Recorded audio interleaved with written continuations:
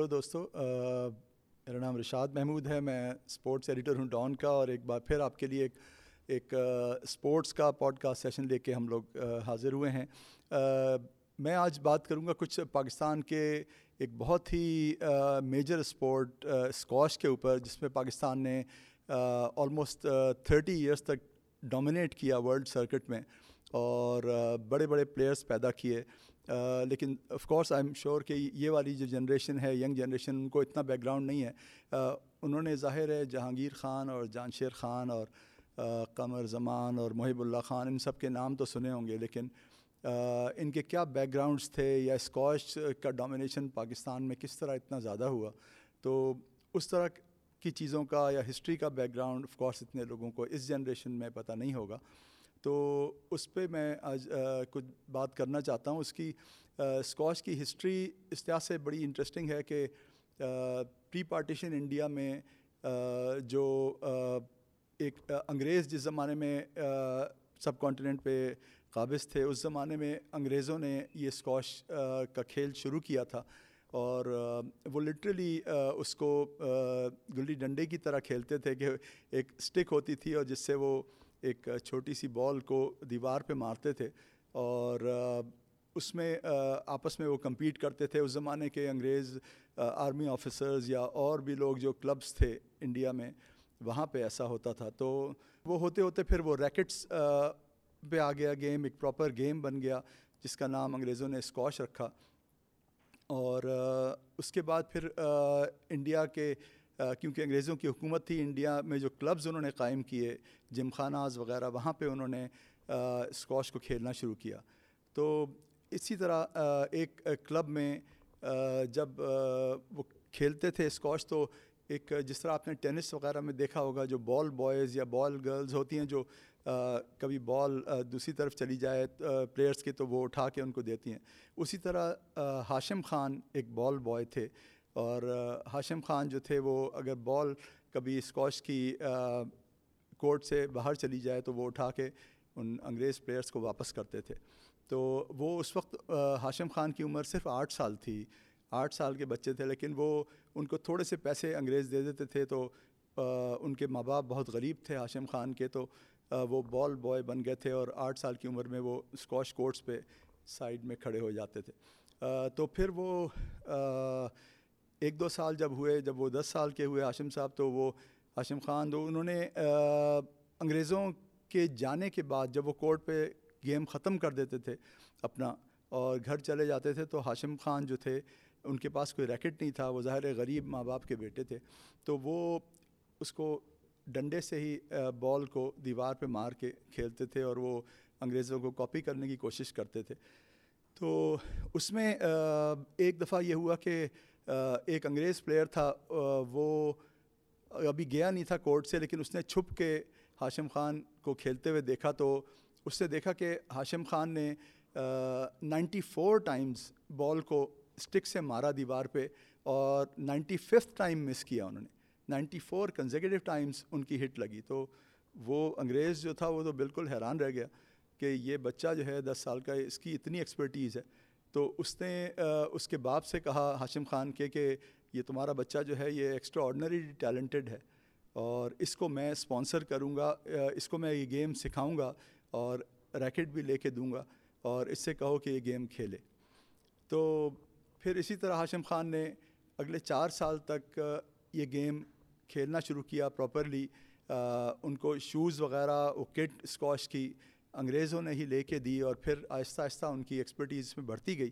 اور 14 ایئرس کی ایج میں وہ ہاشم خان جو تھے وہ انڈیا کے سرکٹ کے چیمپئن ہو گئے تھے 14 ایئرز میں صرف. تو اس کے بعد پھر وہ ظاہر ہاشم نے پھر دنیا بھر میں کمپیٹ کیا. پھر پارٹیشن ہو گیا 1947 میں. تو وہ پھر اس زمانے میں تھوڑے دن کے لیے پاکستان آئے ہاشم خان، لیکن وہ پھر لندن چلے گئے، انگلینڈ میں جا کے سیٹل ہو گئے. اور 21 ایئرس کی ایج میں انہوں نے پوری دنیا کے سرکٹ کو ماسٹر کر لیا تھا، اور ہی واز اے ورلڈ چیمپئن. تو 7 years consecutively Hashim Khan world champion رہے. And he was such a legend کہ جس زمانے میں ان کی ڈیتھ ہوئی ہے ابھی 5-6 سال پہلے، ہی واز 80+. اور تو ان کے لیے یعنی امریکن پریزیڈنٹ تک نے ایک میسیج دیا ان کے لیے کہ اتنا گریٹ اسکواش کے لیجنڈ تھے ہاشم خان کے، ان کے مرنے سے جو ہے بہت ہی بڑا ایک ویکیوم ہو گیا. تو یہ پری پارٹیشن انڈیا میں بھی آف کورس پاکستان کے بھی سارے علاقے اس زمانے میں انڈیا میں ہی شامل تھے. تو اس زمانے میں پشاور کا جو علاقہ تھا وہاں پہ ایک گاؤں ہے چھوٹا سا نواق علی کے نام سے. نواق علی جو ہے اس کا اردو مطلب ہے نئی کلی، اور وہ پشتوں میں انہوں نے نواق علی اس کا نام رکھا ہوا تھا. تو ہاشم خان وہاں پیدا ہوئے تھے. اور اس کے بعد پھر یہ ہوا کہ وہ گینس بک آف ریکارڈ اگر آپ کنسلٹ کریں گے تو آپ کو اس سے پتہ چلے گا کہ نواق علی جو ایک چھوٹا سا ولیج ہے جس کا ٹوٹل رقبہ جو ہے وہ صرف 108 میل ہے، وہاں سے 22 ورلڈ چیمپئنز پیدا ہوئے. اس کا گینس بک آف ریکارڈ میں نام کہ 22 squash world champions all from that village. Jahangir Khan, Jansher Khan, Gogi Alauddin, محب اللہ خان، محب اللہ junior, Qamar Zaman, Sohail Qaiser, 22 people from that small village, and that's a world record. یہ گینس بک آف ریکارڈ میں ہے. تو اتنا زرخیز وہ اس معاملے میں اسپورٹس مین کے لیے وہ ولیج ہے کہ سارے چیمپئنز وہاں سے ہی نکلے. تو وہاں سے پھر ہاشم خان کے بیٹے اعظم خان، ان کے بیٹے روشن خان، اور روشن خان کے بیٹے جہانگیر خان، یہ ایک پوری ڈائناسٹی ہے. اور جانشیر خان بھی جہانگیر خان کے کزن ہیں، اور محب اللہ جو بہت ہی پاکستان کے گریٹ پلیئر تھے وہ جہانشیر خان کے بڑے بھائی ہیں. تو they are all interrelated also, لیکن زیادہ تر وہیں نواق علی ولیج سے ہی آئے ہیں. اس کے بعد پھر وہ لیگیسی چلتی رہی. اعظم خان آ گئے اور پھر ان کے بعد روشن خان آ گئے. روشن خان کے بارے میں آپ کو میں ایک انٹرسٹنگ واقعہ بتاؤں. جو جہانگیر خان کے فادر تھے، ابھی 4-5 سال پہلے ان کا انتقال ہو گیا. روشن خان جو تھے وہ بہت پراؤڈلی انہوں نے بتایا تھا کہ جو کراچی کا ایک مشہور سنیما تھا نشاط سنیما، اس کے سامنے وہ چارپائی پہ رات کو سوتے تھے. ان کے پاس کوئی گھر نہیں تھا. وہ نواق علی پشاور سے کراچی کام کرنے کے لیے آئے تھے. وہ ایک مزدور اور غریب آدمی تھے. تو وہ کہتے تھے میرے پاس گھر نہیں تھا اور میں چارپائی پہ سوتا تھا. اور نشاط سنیما جو تھا کراچی میں ایم ایچ جناح روڈ پہ، ابھی بھی ہے لیکن وہاں پہ فلم وغیرہ تو نہیں اسکرین ہوتی. تو اس کے بعد پھر یہ ہوا کہ ان کو روشن خان کو بھی اسکواش کا نیچرلی اپنے اینسسٹرز کی طرح بہت شوق تھا. ان کے بلڈ میں اسکواش تھا. تو وہ اتنا اچھا اسکواش کھیلتے تھے کہ پاکستان کے تو وہ آلریڈی چیمپئن ہو گئے تھے. لیکن یہ ہوا کہ جب ان کو برٹش اوپن کا انویٹیشن ملا تو برٹش اوپن جو ہے وہ ایک طرح سے آپ سمجھیے کہ اسکواش کا ومبلڈن ہے. جس طرح ومبلڈن میں ٹینس کا ومبلڈن گریٹسٹ ٹورنامنٹ ہے، اس میں شرکت کرنا ہی ایک بہت ہی پریسٹیجیس بات ہے. اسی طرح برٹش اوپن جو ہے وہ ومبلڈن ہے اسکواش کے لیول میں. Is the top squash tournament in the world, history کا بھی ٹاپ ٹورنامنٹ ہے. تو برٹش اوپن میں ان کو انویٹیشن ملا کہ آپ آئیے لنڈن میں برٹش اوپن کمپیٹ کیجیے کیونکہ آپ پاکستان کے چیمپئن ہیں. تو انہوں نے خود اپنی بایوگرافی میں لکھا ہے کہ میں 2-3 یہاں پہ جو بہت ویل آف کوئی سیٹ وغیرہ تھے ان کے پاس وہ گئے. انہوں نے کہا کہ میں پاکستان کا اسکواش چیمپئن ہوں اور میں انگلینڈ میں جا رہا ہوں لیکن میرے پاس انگلینڈ جانے کا کرایہ نہیں ہے، تو آپ کیا مجھے اسپانسر کر سکتے ہیں؟ 3-4 لوگوں کے پاس وہ گئے. پھر ان میں سے ایک نے کہا کہ چلے میں آپ کو اسپانسر کر دیتا ہوں. تو انہوں نے ان کو اسپانسر کیا اور پھر وہ انگلینڈ پہنچ گئے. اب انگلینڈ پہنچ تو گئے وہ، لیکن وہ جو ایک پرانے سے سیکنڈ ہینڈ جاگرز پہن کے جو وہ کھیلتے تھے پاکستان میں، جب وہ گئے تو ان کو برٹش اوپن جہاں پہ ہوتی ہے ایرینا جو ہے، اس ایرینا کے دروازے پہ ہی روک دیا گیا. انہوں نے کہا کہ آپ کی کٹ بھی پراپر نہیں ہے اور آپ کے شوز بھی پراپر نہیں ہیں اور آپ کا ریکٹ تو بہت ہی بری کوالٹی کا ہے، یہ ریکٹ تو یہاں چلے گا نہیں. British Open is the world's biggest tournament, تو اس میں آپ کو یہ چیزیں سب دنیا کی مشہور کمپنیز سے لینی پڑیں گی اور وہی یہاں کا اسٹینڈرڈ ہے. تو اس میں جو اسٹینڈرڈ تھا برٹش اوپن کا وہ تھا سلیزنجر کمپنی. جو سلیزنجر دنیا کی ٹاپ اسپورٹس گیئر بنانے والی کمپنی ہے، جو اسپورٹس کا اکوپمنٹ بھی بناتے ہیں اور اسپورٹس کے کپڑے بھی بناتے ہیں، اور روجر فیڈرر اور بہت بڑے بڑے چیمپئنس کو بھی وہ اسپانسر کرتے ہیں. تو پھر وہ سلیزنجر کی آفس گئے روشن خان صاحب، اور انہوں نے کہا کہ میں پاکستان کا چیمپئن ہوں لیکن میرے پاس پیسے نہیں ہیں کہ میں स्लेजेंजर का ये रैकेट ख़रीद सकूं या आपके जॉगर्स ख़रीद सकूं या आपकी ये किट ख़रीद सकूं. एक टी शर्ट, आपकी जो किट है उसमें टी शर्ट लेने के तो मेरे पास पैसे हैं, लेकिन रैकेट और जॉगर्स वगैरह मैं अफोर्ड नहीं कर सकता. तो उन्होंने ये कहा स्लेजेंजर वालों ने कि आप ये बताइए कि आपकी रैंकिंग पाकिस्तान की तो नंबर 1 है, लेकिन आपकी वर्ल्ड रैंकिंग जो है वो 46th है. तो एज अ 46th प्लेयर क्यों हम आपको ये सब चीज़ें दें, बिकॉज आपका कितना चांस है, 45 प्लेयर्स अहेड ऑफ़ यू, तो आपका कितना चांस है कि आप ये टूर्नामेंट जो है इसमें अच्छा करें. तो उन्होंने कहा कि रोशन खान ने कि मैं आपको ये बात यहाँ पे लिख के देता हूँ कि ये टूर्नामेंट मैं जीत लूँगा. तो उन्होंने कहा कि ये तो आप बहुत ही ज़्यादा बोस्ट कर रहे हैं कि आप 46 आपकी रैंकिंग है और इतने बड़े बड़े प्लेयर्स, इंग्लैंड के उस ज़माने में टॉप 5-6 प्लेयर्स थे, ऑस्ट्रेलिया के 5-6 प्लेयर्स थे जो दुनिया में कम्पीट कर रहे थे और वो उनकी टॉप रैंकिंग्स थी. तो लेकिन रोशन खान ने कहा कि नहीं, मैं आपको फिर बता रहा हूँ, 2 दफ़ा मैं आपसे कह रहा हूँ कि मैं ये टूर्नामेंट जीत लूँगा. तो उन्होंने कहा कि ठीक है, तो आपको फिर हम इस पर देते हैं. और उन्होंने कहा कि एटलीस्ट 2 मैचेस तो मैं खेलूँगा ही. जो एक जो एंट्रीज़ होती हैं उनका ये होता है कि उनको 2 मैचेस दिए जाते हैं, अगर वो दोनों मैच हार जाएं तो फिर वो बाहर हो जाता है. उन्होंने कहा 2 मैच के भी मुझे जो पैसे मिलेंगे उसमें कम से कम मैं आपका 1 रैकेट तो अफोर्ड कर सकूँगा, तो आपके रैकेट का मैं पैसे आपको मैं दे दूँगा. तो उन्होंने कहा कि चलिए ठीक है, आप 1 रैकेट ले जाइए. स्लेजेंजर ने उनको रैकेट भी दिया और एक पेयर ऑफ जॉगर्स भी दिया. उन्होंने कहा पैसे आपसे हम अभी नहीं लेंगे, जब आप टूर्नामेंट में हिस्सा लीजिए और फिर आपकी जो भी फेट होती है उसके हिसाब से आप आके फिर पैसे दे दीजिएगा.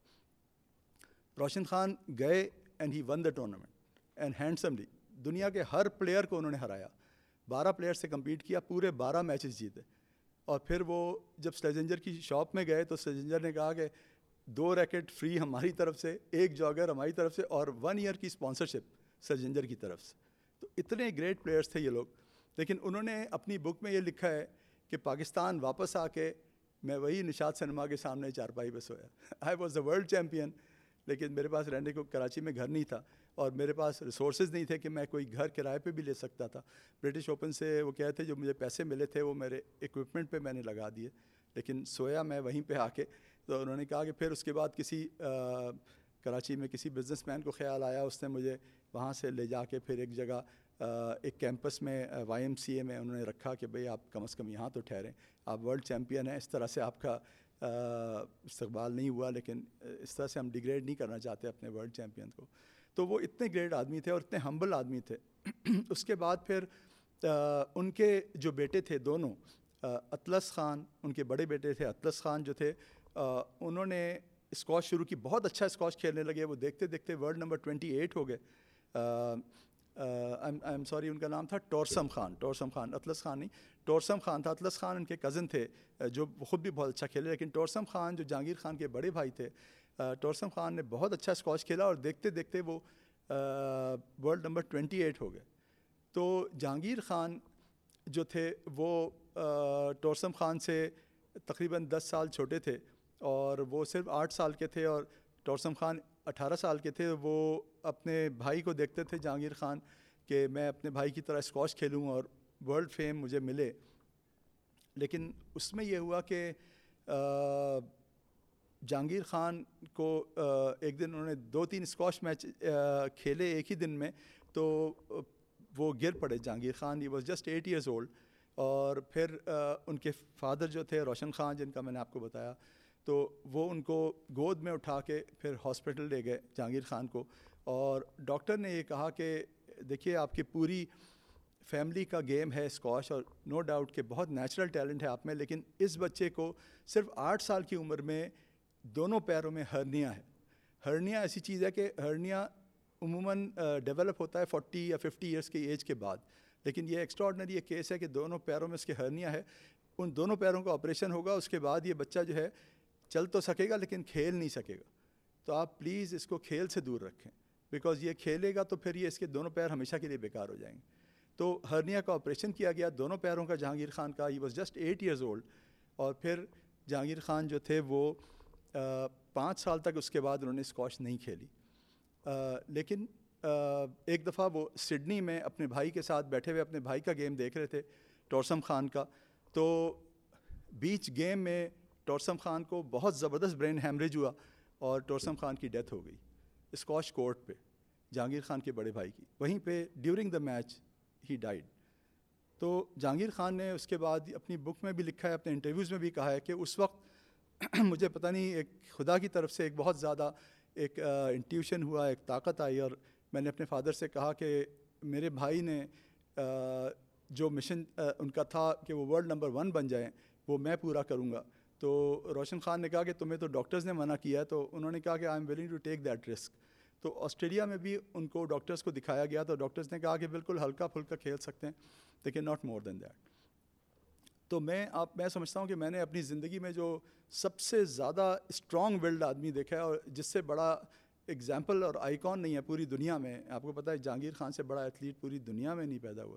تو وہ پھر جہانگیر خان نے ایک پورا اپنا پروگرام بنایا ورزش کا, ایکسرسائز کا, اور رننگ کا, جاگنگ کا, اور اسکواش کھیلنے کا. آہستہ آہستہ انہوں نے اسکواش شروع کی. اور I remember myself and I use to also do some jogging. میں آپ کو بتا رہا ہوں بات یہ ارلی 80s کی. تو کبھی کبھی ہل پارک سے جہانگیر خان بھاگتے ہوئے آتے تھے, وہ ملاقات بھی ان سے ہوتی تھی. لیکن یو وونٹ بلیو اٹ, آج کل کے لوگ بلیو نہیں کریں گے کہ ہل پارک, اگر آپ کو پتہ ہو کہ PCHS بلاک 6 میں ہے, اور every morning Jahangir would run to Sea View تک بھاگتے تھے وہ روز. اور سی ویو پہ پھر جب وہ پہنچتے تھے تو وہ 15 منٹ ویٹ کرتے تھے, اور پھر وہ سینڈ پہ بھاگتے تھے. سینڈ پہ وہ 14 کلومیٹرز تک کور کرتے تھے آلموسٹ بھاگ کے, جانا آنا. تو اتنے زبردست مسلز ان کے پیروں کے ڈیولپ ہوئے ریت پہ بھاگنے سے, اتنا جاگنگ کرنے سے. اس کی ویڈیوز بھی ہیں جو آپ دیکھ سکتے ہیں نیٹ پہ. تو then he started his incredible journey. پھر انہوں نے کھیلنا شروع کیا, آہستہ کھیلنا شروع کیا, اور اپنے خاص طور پہ بھائی کی موت کی وجہ سے ایک دم سے ان کو بہت زیادہ اس چیز کا ہوا کہ میں اپنے بھائی کے مشن کو کروں گا, اور پھر ورلڈ نمبر. تو اٹ از آلسو کتنے ہی ورلڈ ریکارڈز ہیں جو جہانگیر خان کے نام ہیں, جو کبھی میرے خیال ہے ٹوٹ نہیں سکتے. جس میں یہ بھی ورلڈ ریکارڈ ہے کہ 13 ایئرس کی ایج میں ورلڈ چیمپئن ہوئے, اور جیف ہنٹ کو ہرایا جس نے 7 مسلسل ٹائٹلز برٹش اوپن کے جیتے تھے. جہانگیر خان نے 8ویں دفعہ ان کا ٹائٹل نہیں جیتنے دیا, جیف ہنٹ کو ہرایا, اور پھر وہاں سے جہانگیر خان کی جو داستان ہے وہ کامیابی کی شروع ہو گئی. پیٹر ویسٹ ایک بہت ہی مشہور رائٹر ہیں آسٹریلیا کے, جنہوں نے جہانگیر خان پہ کتاب لکھی ہے دا انسکواشبل. اور جو دا انسکواشبل جو ہے اس کا جو پہلا پیج ہے اس پہ پیٹر ویسٹ نے اپنا جو آرٹیکل شروع کیا ہے جہانگیر کے لیے, تو انہوں نے یہ لکھا ہے کہ اگر میں فکشن میں بھی یہ لکھوں کہ ایک پلیئر دنیا میں ایسا ہے جو 555 گیمز جیتا بغیر ہارے ہوئے, 555 گیمز وہ بندہ جیتا ہے, ہارا ہی نہیں. تو اس نے کہا کہ فکشن رائٹر بھی اور کرٹکس بھی مجھے کہیں گے کہ بھائی اتنی لمبی تم گپ نہ مارو کہ 555 میچ ایک بندہ کھیلا اور وہ نہیں ہارا. اس نے کہا کہ دنیا میں اس وقت ایک بندہ ایسا ہے جہانگیر خان جو 555 گیمز کھیلا اور اس کے بعد کوئی میچ ہارا. تو اتنا زبردست ورلڈ ریکارڈ تو کسی اسپورٹس مین کا ہے نہیں دنیا میں. تو یہ ایسے چیمپئنز. اس کے بعد پھر جہانگیر خان آئے اور جانشیر خان آئے. اور جہانگیر خان کا ایک واقعہ میں آپ کو یہ بتانا چاہتا ہوں کہ محمد علی کلے محمد علی جو مشہور باکسر تھے, جن کی ڈیتھ پہ 2-3 سال پہلے ایک ہیڈ لائن یہ لگی تھی کہ آج پوری دنیا کا وقت رک گیا ہے, جیسے time has stood still, Muhammad Ali is dead. تو محمد علی کلے نے دبئی میں جب جہانگیر خان سے ملاقات کی تو انہوں نے کہا کہ I am meeting the king, Muhammad Ali نے کہا. تو وہ پھر خلیج ٹائمز اور گلف نیوز نے وہاں پہ بینر ہیڈ لائن لگائی تھیں, کنگ میٹس کنگ, بیکاز دونوں گریٹسٹ ایتھلیٹس. ہو جو رینکنگ ہے, جو ایتھلیٹس کی رینکنگ ہے پوری ہسٹری میں, وہ ہے Muhammad Ali Clay number 1 and Jahangir Khan number 2 in the history of sports, جس دن سے دنیا بنی ہے.